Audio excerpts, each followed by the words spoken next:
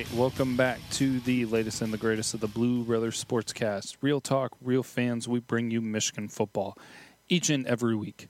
I'm Caleb, and with me as always is Craig. And feels like it's been a little while, because technically it has been a while. We just came off of National Signing Day last week, and we did a special for it that we actually recorded a week ahead of time.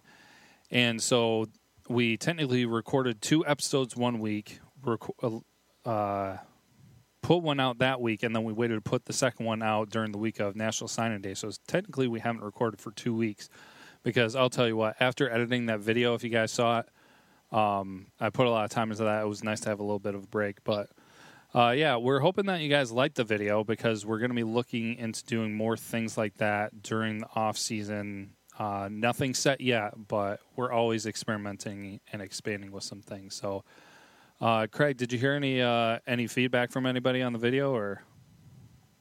No, I heard a lot of good things. A lot of people loved it, and we enjoyed doing it, which was really cool. It was a good time to get with Rashawn and stuff. Yeah, definitely always good to connect with him. So it does take a little bit more work, but I think there are different ways that we can kind of make it more efficient and streamline it. There we go. That's the word I was looking for. So, yeah, maybe we will do it on a more regular basis, but right now it's kind of like special events, special occasions that we'll be working with that.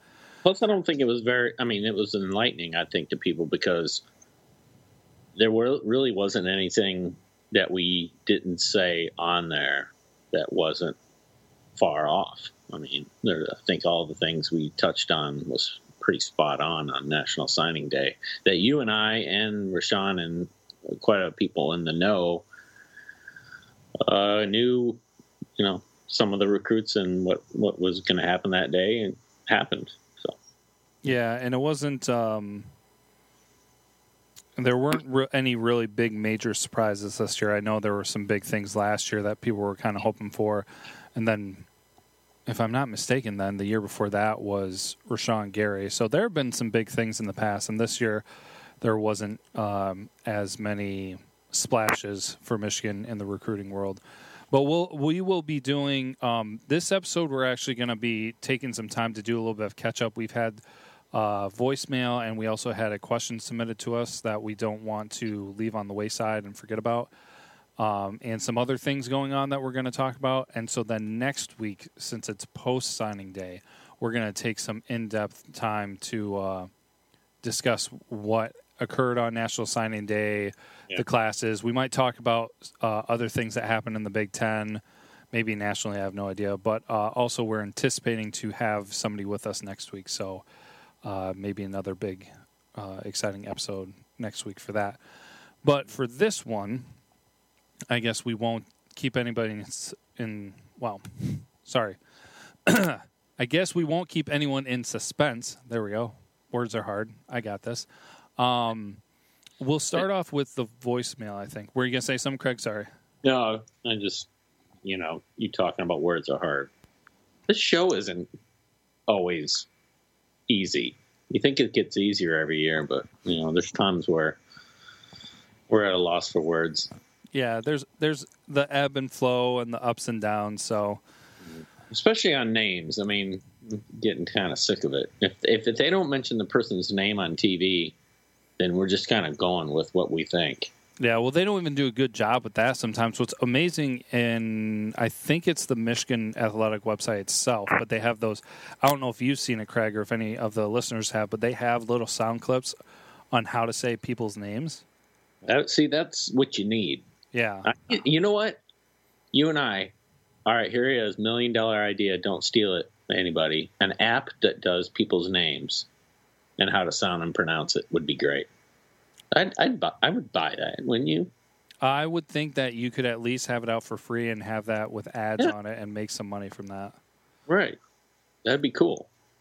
Yeah. But, the names of these, trust me, there's some crazy names out there. Heck, people are butchering my name. They call me Greg. They don't even get my name right. Oh, yeah. Yep. Nope. I don't ever hold it against anybody because I know my struggle with it. So I'm very graceful with other people and giving them a chance with mine. So Yeah. But, okay, so, so we have voicemail, we have a question that was submitted, and then we have one other topic that we want to cover before we finish. So we'll kind of do the normal thing and start off with the voicemail, and we'll jump into that here, and let's get that moving along. Good old Jim P. here again at the Jim P. L9 on Twitter from the wonderful town of Bowling Green, Kentucky, home of the Western Kentucky Hilltoppers. Okay, here's my quick 2 cents. What the hell is going on that these linemen get Michigan down to their final 2 or 3, and then Michigan keeps losing out? Is it something with Drevno? There's too many good linemen slipping through their fingers, and it's really going to catch up. And this guy that they're courting from Rice, if I read correctly, he's only like honorable mention Conference USA. Okay, the local team for me, Western Kentucky, is in Conference USA, and that's really nothing to brag about. Maybe this guy's a late bloomer. Apparently, we're going to find out. And one last thing, Mike, this Valani prick from 97.1. Sparty's cock. I can't say that on here. You might want to edit that. I tell you, acting like that it's a witch hunt, that somebody would make up those allegations just because it's his school, so he denies it. I'll tell you this, if it was Michigan, he would say the Outside the Lines report's the best piece of journalism he's ever seen. He's a joke. That's why I don't stream that sports show, and I haven't in a long time.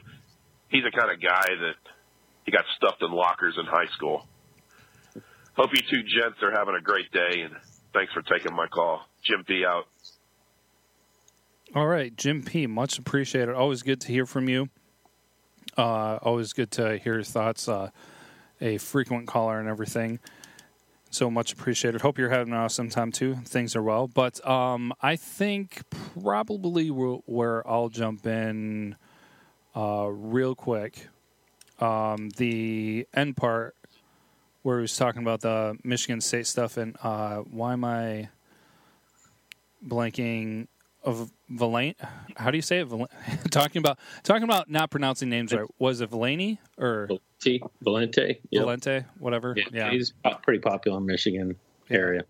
Yeah, I don't listen to sports radio because I really don't think they're that great. So he's a Michigan State homer, and that's what he does. And even when it doesn't make sense, that's what he's kind of a. To me, I don't listen to him either, even though it's in my area. But I really don't listen to the guy at all. So sometimes he makes all right comments, and then sometimes he doesn't. But he does rub people the wrong way around here. So yeah, I usually let other people be my filter, because if there's ever anything worth listening to, people with all the people that I follow on Twitter and social media, they'll be like, oh, you need to listen to this. There's some good points here or whatever. Or the people are like, oh, this is garbage. This is trash. So most of the time I just let other people be my filter. And if they say it's worth listening to, I'll listen to a segment of something. But yeah, it's I think this is kind of how we're going to approach things with that. I guess Craig and I haven't really discussed this, so maybe if things come up later in the discussion and everything. We have not discussed the issues at Michigan State and the approach that I'm taking with it, with our episodes and everything. First and foremost, I know we touch on different things that happen in the Big Ten Conference and in college football, but I've approached it from this way for our podcast, is that with it being Michigan State, I feel like some people will just automatically, and not really our listeners, our constant listeners, but anybody else who will see, like if we put Michigan State in our title and talk about what's going on with that, will automatically think and associate it with us dogging on a rival school for something that's going on with it. so it's easier to kind of avoid it than diving into it. But then also, things are being covered in very well. Like you were talking about the Outside Line reports, Jim, and there are other things going on, and there are some really good journalists from Detroit. I believe some of them were from Lansing, and are like all across the state, and even outside the state, that are doing a good job covering it. And I feel like we wouldn't be able to like there are other resources that people can use, and that people can go to. I would say this though, like it's being covered, and I think it's great that there's light being shed on it. If something like that was going on in Michigan, I think light should be shed on it, and the truth should come out, and people should be held accountable for whatever happened. And now, if it was a case where people were still brushing it under the carpet and denying it, and people were not being outspoken about it, like there weren't news outlets, then yeah, maybe we would use our platform as being like, hey, something needs to be done about this. But appropriate people are taking that action, and I think it's heading in the right direction of, something is going to be done and found out about it. So that's been my approach. I mean, I don't want to dive into all the content and information and dig it out, but I feel like that's kind of our approach with things here, maybe with the podcast. We might be more vocal about it on social media. Well, I mean, I have, and everybody knows where I stand on it. At times I have to remove myself from the conversation when it comes to that, because I do live here in East Lansing. I am about 15 minutes from campus, so, things get around. I know quite a bit more than most people. And I do know, I, in fact, am personal friends with one of the victims of the Nassar thing. So when she lives in my town, in fact, I'm friends with her father. Great family. And my wife knows the grandfather really well. So it hits home for me, because the that girl that I know, is probably one of the strongest person I've ever met to do this, to come out. And she was one of the people that almost, if the investigation started with her, we wouldn't be going through all this. We wouldn't have that many victims, and they didn't listen to her. And it's unfortunate. It's really unfortunate. But, like you said, a lot of things are happening. Hopefully they can clean house when it comes to these people who are covered it up, clean house, and then start over again. And I think Engler coming in and doing that, and going to get the right people in place who aren't going to let they really got pretty close to getting the death penalty or something similar to Penn State. So they really need to be.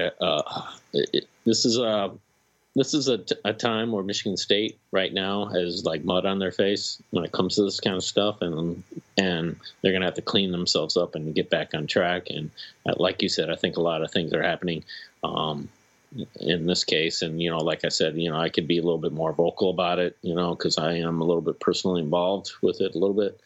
But, I'll leave it at that. Okay.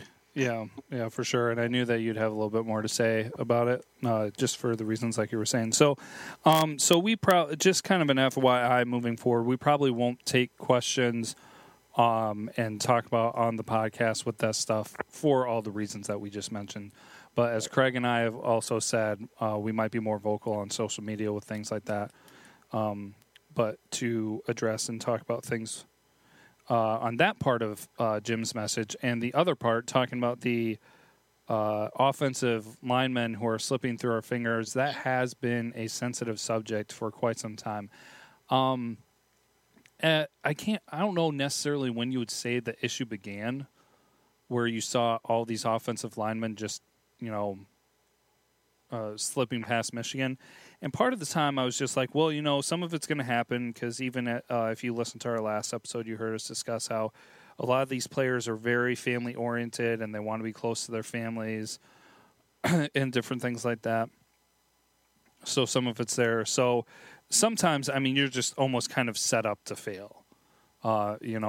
With all these great players coming out of the high schools down south, If you're not that close, if you're not within driving distance on a Saturday or maybe from a Friday to Saturday, that's going to hurt you a little bit. But then it is noticeably worse than that. That's not the only issue. So I don't know.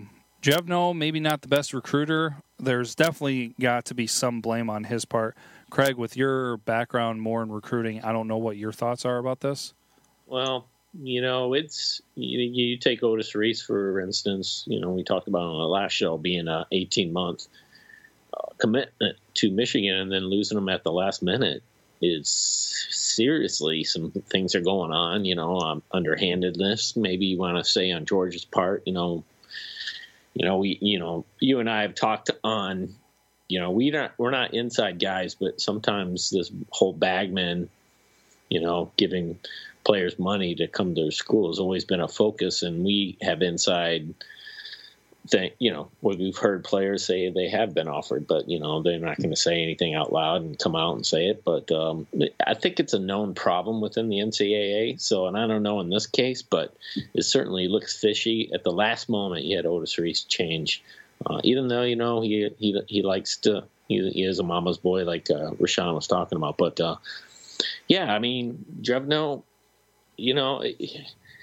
he's a tough cat to figure out because it's almost like Jim Harbaugh's protecting him at times. And, for good reason, because you're getting beat up. And there's times like you and I had a really tough time figuring out this offensive line. I knew the offensive line was in big trouble at spring game. From the very first, they couldn't block anybody. And so and then, of course, the year after when we had Wilton Spate, I think we had our linebacker issues. And then you had Don Brown really clean that up and did a great job. So now you got offensive line issues, which can't happen this year. You can't. This can't happen. And as far as Jim P talking about, getting the guy from Rice to transfer Calvin Anderson, the offensive tackle. It's between us and probably Texas. I know he's visiting a SEC school at this moment, and obviously you and I have our issues with SEC schools, right? And recruiting process and things like that. But I think it might come down to us and Texas because Michigan has recruited him or tried to get him the most. In fact, they handed Jim Harbaugh and Drevno both went down there and handed him an offer in person, which means a lot, I'm sure. But it'd be great to get him on this team, only because I don't know how he is going to be as a player, but just to get that depth and have a player who has experience at the offensive tackle position, we need that. And so I don't know how good he'll be, but at least he has experience, and that's what we need at Michigan. So we'll just have to wait and see on that guy. Yeah, absolutely. Experience would be a big thing, and you would want to say that coaching would be able to make a difference too. But with Drevno being in that position as well, it's kind of like maybe. I mean, because we saw how poorly things turned out this year with his regiment, and so it's kind of like, well, maybe he's not that high level of a player at Rice, but get him under the right coach, under the right conditioning and lifting team as well, which is something that we're excited about with the changes at Michigan. That could turn him almost into a different player. But, yeah, coaching needs to be good too. So not only are we looking at a recruiting issue, but we're like, okay, can you develop and coach these players up, which we haven't seen. No. So the only time that we've seen production from the offensive line, and not to say that was anything too amazingly special, was the first year that Harbaugh showed up, and ever since then it's been on steady decline. So that shows lack of development over time. The first year, a lot of different changes and everything, and so we're seeing things get worse and worse. So that cannot happen this year. It has to be improved from last year. It doesn't have to be a complete 180. It'd be amazing if it was, but it has to be improved. If it's not improved, then it is an axe has to fall on somebody, something, somewhere. Yeah, I agree. Well, that'll be interesting what they do, but they have to. Yeah, you're right. They got to clean it up. They got to get some blocking. You got to do it especially for the passing game. They got to get it down. So, and I think once you get the passing game blocking down, it opens up the holes for the running game. And I think that's why you saw running backs not do as well as they should have. Not because they're not good running backs. I just think you get a running back like Evans, who's a speed, kind of a elusive speed guy, and open. He's better in the open areas and open field, but when you can't block and and the defense presses, he's not going to be very effective. He's not a big running back, so yeah, gotta get that down. Yeah, I wish we had an answer for you, Jim, on specifics with that, but at this time, we don't really have a lot of information with that. I mean, Drevno is not really going anywhere unless something crazy unexpected happens here where we are and already like the middle of February, which is rare to see things happen at this time of year. But, yeah, not a lot of solid answers there for you on that. We do have another conversation piece here from listener from actually on our SoundCloud. Somebody posted a question and everything. There's another Michigan podcast out there that we follow, and they follow back with us, and they were asking on something that we've touched before, but with the Enos situation and even Hugh Freeze, if he wanted to coach, what are your thoughts on coaches being able to bounce around without penalty, but a player like Shea Patterson gets penalized for transferring? Oh, that's a good question. Yeah. So, Craig, do you want to start that off, or do you want me to start the conversation? Go ahead. Okay. I'll just jump in. I was looking for this, and I wish I was able to find it before we recorded this here, but I saw something, and I don't know what level of I guess the system this was at, but there are talks on adjusting things for. There was some talk, and legitimately how deep it went and everything, about talks with, I think when the coach leaves, something about opening up with transfers for players for when the coaches leave. So I don't know, and I can't remember from reading it because it's been weeks now.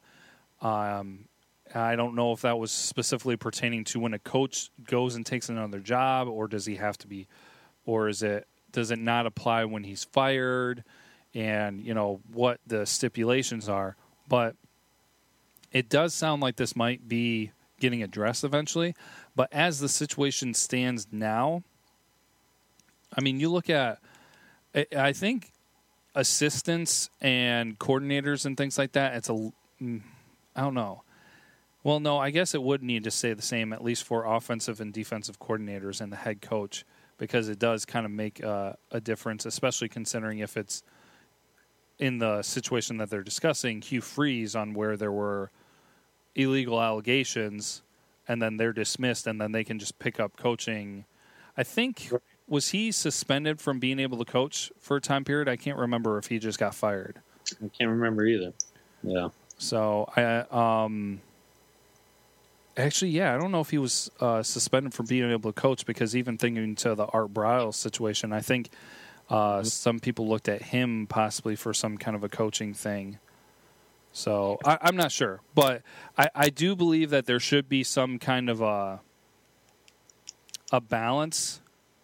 Like, for instance, okay, if you do allow a coach to just leave, maybe, I don't know if it would be a focus on just the head coach or the head coach and the offensive coordinators, because of such a big role they play in recruiting players. I mean, I believe wasn't Ohio State a few years ago where they had a coordinator, and like right after signing they went and they took another job. Right. So so basically, and I can't remember even what player it was. There was a player that was livid and was really upset because they were a key part of them being recruited and deciding to go there, was this coach. And then after a national signing day, when the paperwork's done and everything, that coach left, and the player couldn't do anything about it. Right. So, yeah, there needs to be something specifically tied to that. I mean, I don't know if maybe it's something on like what coach is the one to offer them a scholarship. So say whoever shows up, like maybe it's a tight ends coach, and we know that's not always a coordinator, but it's a coach. And so it's just like, okay, if that coach leaves for another job, you then open it up to that player, the players that coach specifically gave offers to be open to some kind of a transfer or something. I don't know, but it does need to be leveled. There does need to be something taken into account, especially the Hugh Freeze situation, because that's with penalty. And so that, honestly, I think transferring should be wide open because they got screwed by the coaching staff. There was some level of knowledge with the school at some part. I mean, you have to believe that. Someone somewhere else school. I mean, the coach is a part of the staff of the program with the school, so the school did have knowledge. So the school is responsible for it. So if it should just be made that the players should be able to get out of a bad situation like that, in my opinion. Yeah, I agree, and this is one of those really odd questions. I mean, it's one of the questions where you take a head coach who's under contract, who gets paid millions of dollars to come and coach at a school, but then that contract, and they can even get guaranteed money if the school gets rid of them, so they get money that way, which is a little strange to me at that time, because if you're failing to do to put up a good product on the field and you're failing at it, you should be able to be let go of your contract and not even owe them any money. But that's part of getting that coach to your school, right? And when it comes to recruits and when it comes to players, on the other hand, it seems to be different. I almost think you almost need some sort of contractual thing where you're talking about where, like, say you're a tight ends coach and, bringing up that example and saying you got brought in by that school, by that particular coach, and he leaves. There should be something in there, in a clause or something that says if that happens, that you should be able to transfer and still be eligible to play. And that's the problem, is having that eligibility.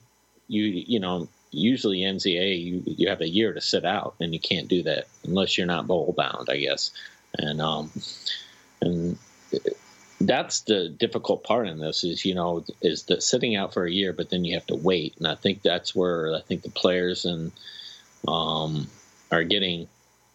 trying to find that level playing field. I think that's perfectly fine for me. I don't see why that's a big deal. I really don't. I don't see why players can't have the option to transfer if they want to. And it seems like they're getting penalized for a year and having to sit out to go to the college they want to play and start at. And some of these excuses, I can see why they do it at times, but then there's times like, take Shea Patterson. A perfect example is you take Hugh Freeze, who brought him in, and then all these sanctions are brought up against him, and then he's like, "Hey, look, we were brought in here, and we were lied to, or this and this and that," and it's almost like a case by case situation with him, where they should seriously look at Shea Patterson deal and say, "Hey, you know what? He got brought in under these false circumstances, and now he wants to leave." And to me, it's almost like it should be a slam dunk by the NCAA. Go, look, he was lied to. A lot of things went down. There's sanctions against Ole Miss, and Hugh Freeze is out, and these guys should be able to transfer and start wherever they want. And hopefully that's what's going to happen. Well, I will say one thing, and I guess I didn't think about earlier when I was talking, but I can kind of understand where you're saying where there should be no issues with. So you're basically saying, like, even if the coach doesn't change, the players should be able to transfer if they really want to?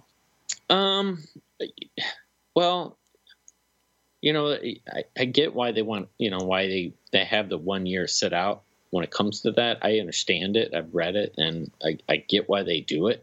But I think when it comes to special circumstances like the Ole Miss, then I think it's perfectly, and this is where I call it a case by case. You shouldn't have to say, hey, you know what, we have, because everything's different. You take Ole Miss from Penn State. Penn State was, obviously a gigantic mess. All those players, every one of them were able to transfer out and play and be eligible all in the same year.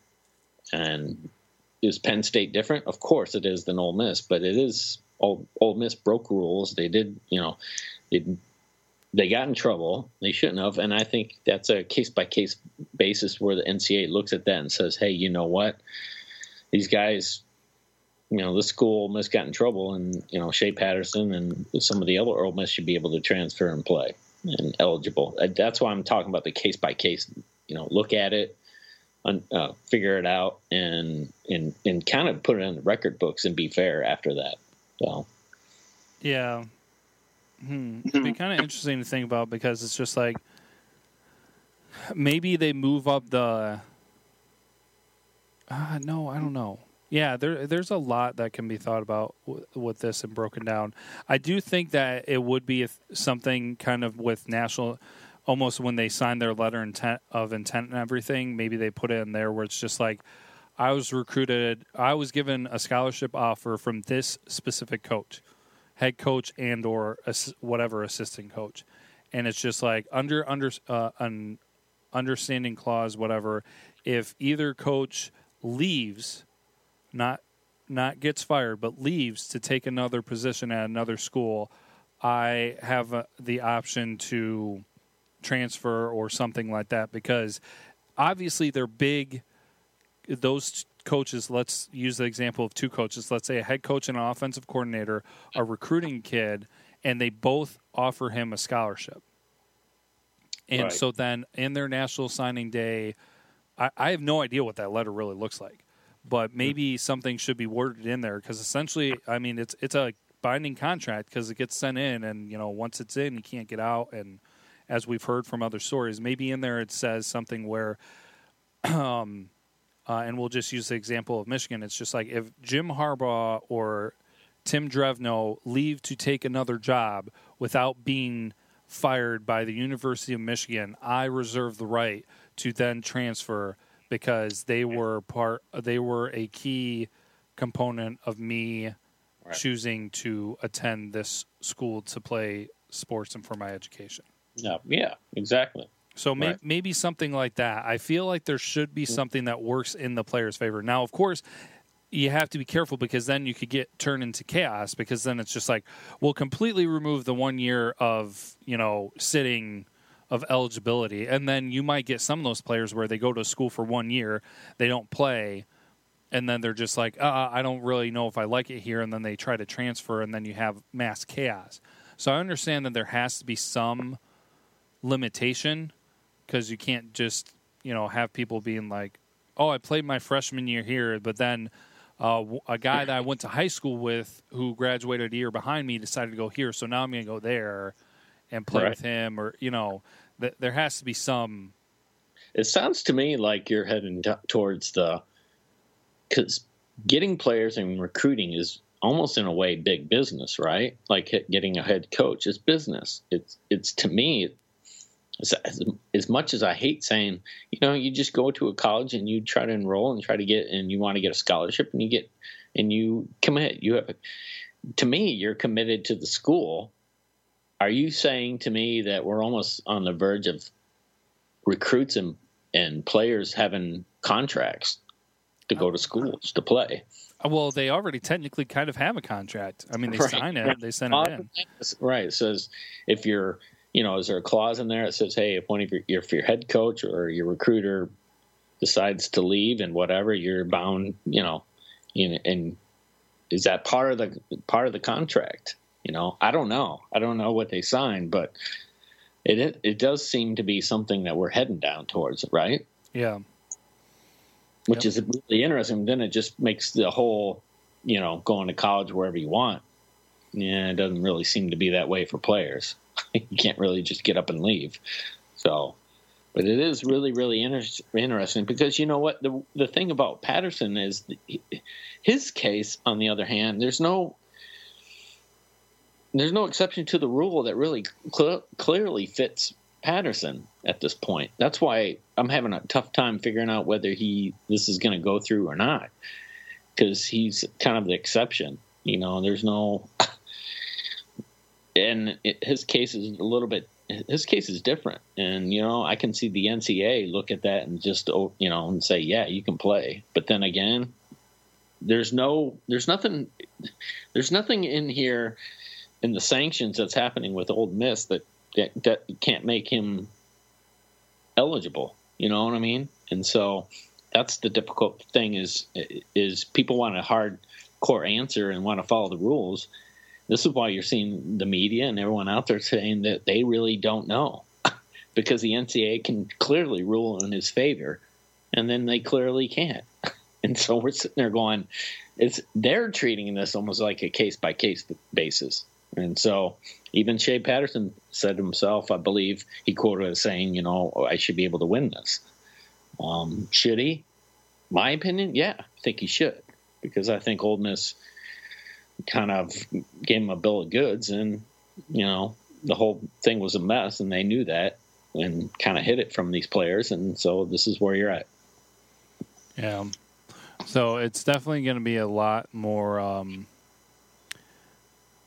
to discuss. I mean, don't you think the whole head coach and players that's the thing is players want to hold head coaches with the same responsibility and the same, is when they go out and they find a different head coaching job and they just leave. And so the players think that there should be some accountability when it comes to that. And I think you and I agree on that. There should be. Yeah. And that's something that's used a lot with some people with negative recruiting, talking about how coach isn't going to be there for much longer and so on and so forth. So, right. Yeah. And you're being lied to. Yeah. They're not going to say, hey, I'm leaving to a recruit. They're just not going to do that. So, but yeah, it is going to be really interesting. I think there's, hopefully the NCAA fixes that, but we know the NCAA, they're trying to drop the ball a lot. Yeah, no kidding. No kidding. That's no surprise there. That's for sure. Yeah. Well, we have one more thing here to discuss towards the end of this episode to wrap things up. All this stuff has kind of tied itself together in different ways. We've talked about coaches in each of these segments, and this one we're going to round out with a coaching conversation that has been kind of, I don't know, it was kind of not widely discussed for a little while. It was kind of just like rumors and small talk. But then it kind of picked up speed, and honestly, I'm not sure exactly what it's doing, if it's the validity with it, but it seems to have stalled. So I don't know if that's a meaning it's going to happen or not. But anyways, more information with the Michigan coaching staff being from the standpoint of Enos left for Alabama, and so there's a vacant wide receivers coaching position that is needed to be filled. And a name came up. I don't know exactly when it first started, but the name of Jim McElwain, which everyone should be familiar with if you know much with coaches' names and things like that. But the former head coach of the Florida Gators that Michigan played for the season opener back here in 2017, he was there with 3 relatively not that highly successful seasons with Florida. Well, okay, actually, I shouldn't say that because he actually did do. He had divisional titles in the first 2 years. He had SEC East titles. Yeah, right. Yeah, so you are right with that. I forgot about that, but it was a steep drop off because he went from 10-4, 9-4, so good seasons. Sorry, I kind of misspoke there a moment ago. But then he dropped to. Why is that saying that's not right? 3-4. No, something's wrong with those numbers. But then he had a significant drop-off this year. Oh, no, he was fired partway through the season, wasn't it? That's what it was. Yeah, almost, yeah. Yeah, so he was 3-4 when he got fired. That's right. There we go. That's what makes sense. prior to the Missouri game. That makes sense then. So he was 3-4, so under 500, and he got let go. I don't think that he's got a position anywhere as it stands, but he is reported to be a contender for the Michigan wide receivers coaching position, which I was kind of like, I don't know. I mean, I don't really know how to feel about that. Craig, what are your initial reactions to the possibility of Jim McElwain being on the offensive staff? Well, one, thought it was a joke at first. I went, "You're kidding, right?" And then I went, "This has got to be the weirdest thing in the world," because we all know the whole shark photo and the whole leading up and the jarring between McElwain and talking about Michigan leading up to that first game. Remember that? And just the whole of them going back and forth. And now he might join our staff is just sweet irony in itself. I'm like, this good grief, man. I went, wow. And then I just thought, I go, well, you know what? You're right. He had, he was very successful at Colorado State in 2012. And so that's why he went to Florida. I think he went to Florida after that. And the problem with McElwain is, what do I think about it? I don't know. I think it's bizarre that you're going to have a guy who's had, stints at, Eastern Washington, Montana, Louisville, Michigan State, and Fresno State, and even at Alabama. But then he actually coached at the Oakland Raiders. He was on the NFL level. But then not head coach, but and he was successful at Colorado State, and then he goes to Florida and he has 2 successful seasons, and he's an offensive mind guy, so I understand that. He's an offensive kind of coach, but everybody knows Florida was known for their defense, right? And so we're talking about last year, the team went 110 in the country in offense. That's below us. And we didn't do very well. Yeah. And so you got 110th rank in the country in offense, and that's probably why he was let go too, because he can score with a darn, and he couldn't score against Michigan. I think 2 of their scores were against us, or we gave it to them on pick sixes. But I think it's really, really interesting to get him in here. Obviously, he's not like Drevno, though. I mean, or anything like that. But to go, hey, from head coach to head coach, and then go to the receivers coach is really a weird step, don't you think? I mean, from something like that to go to a receivers coach seems to be such a drastic step down that you would wonder if this has somewhere have to do with. Yeah, they get him on the staff, and then they just do something with Drevno, demote him, and then McElwain moves up to somewhere offensive coordinator. I don't know. But yeah, it's weird, isn't it? Yeah, certainly. I was definitely going to bring that up, where it's just like, does this feel like it's a move where they bring him in and he's the wide receivers coach, and then they make him a co-offensive coordinator?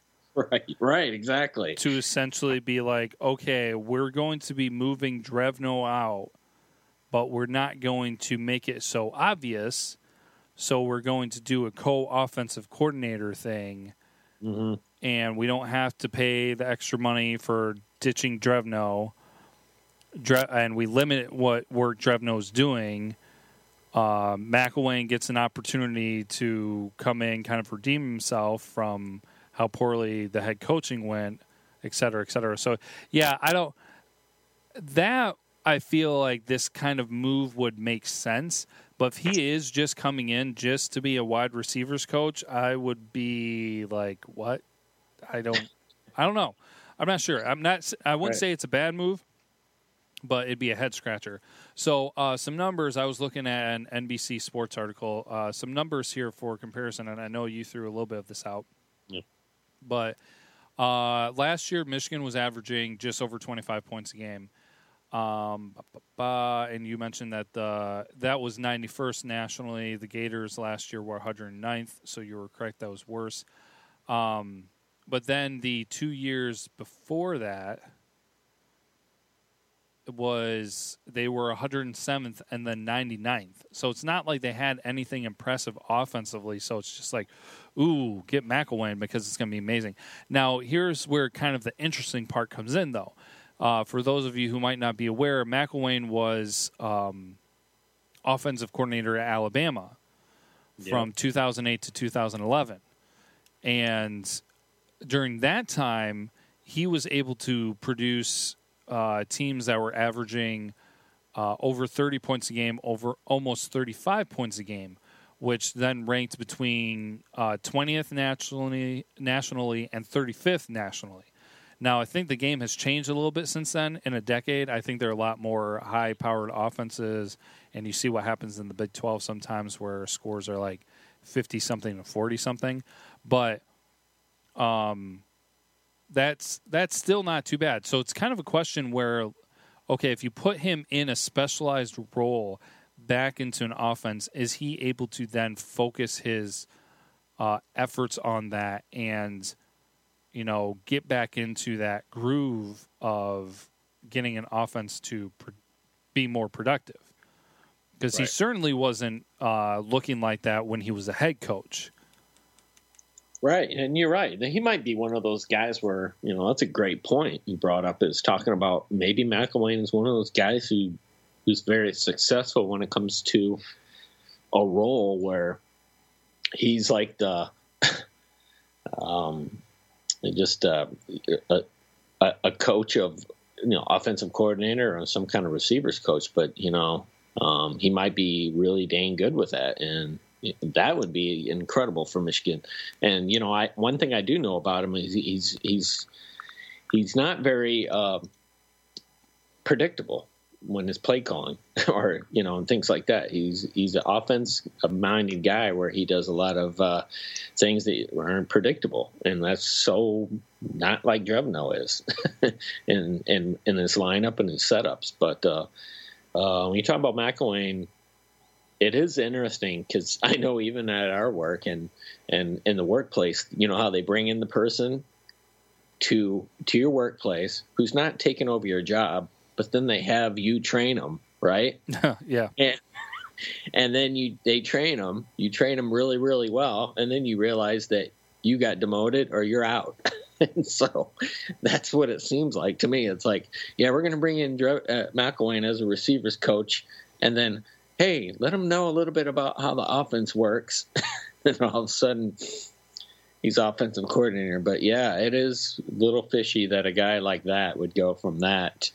Look, McElwain could probably coach at a MAC school if he wanted to and get paid much more. So something is a little bit weird here.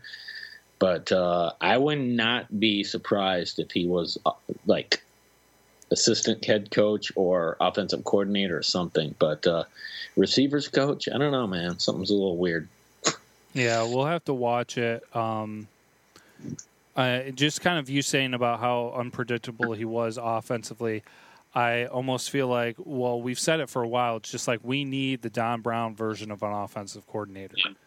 Yeah. So I don't know. I mean, McElwain showed that he was able to do some good things at Alabama, being strictly offensively minded. So if you could reproduce things like that, not identical, but just reproduce that intensity, that high performance and everything, I'd say go for it, because, I mean, it's that's what we need and everything. And so that would be interesting. But, yeah, right now with the whole situation with it, I'm kind of like, I don't know. You know, we'll have to kind of watch and see what the final say is, first and foremost, even actually if it just happens. So, yeah, and you're right. And you know, he was pretty successful at Colorado State. You know, not one of the biggest colleges, big known colleges, but they were very, very formidable on when it came to their offense, and you know, their offensive team.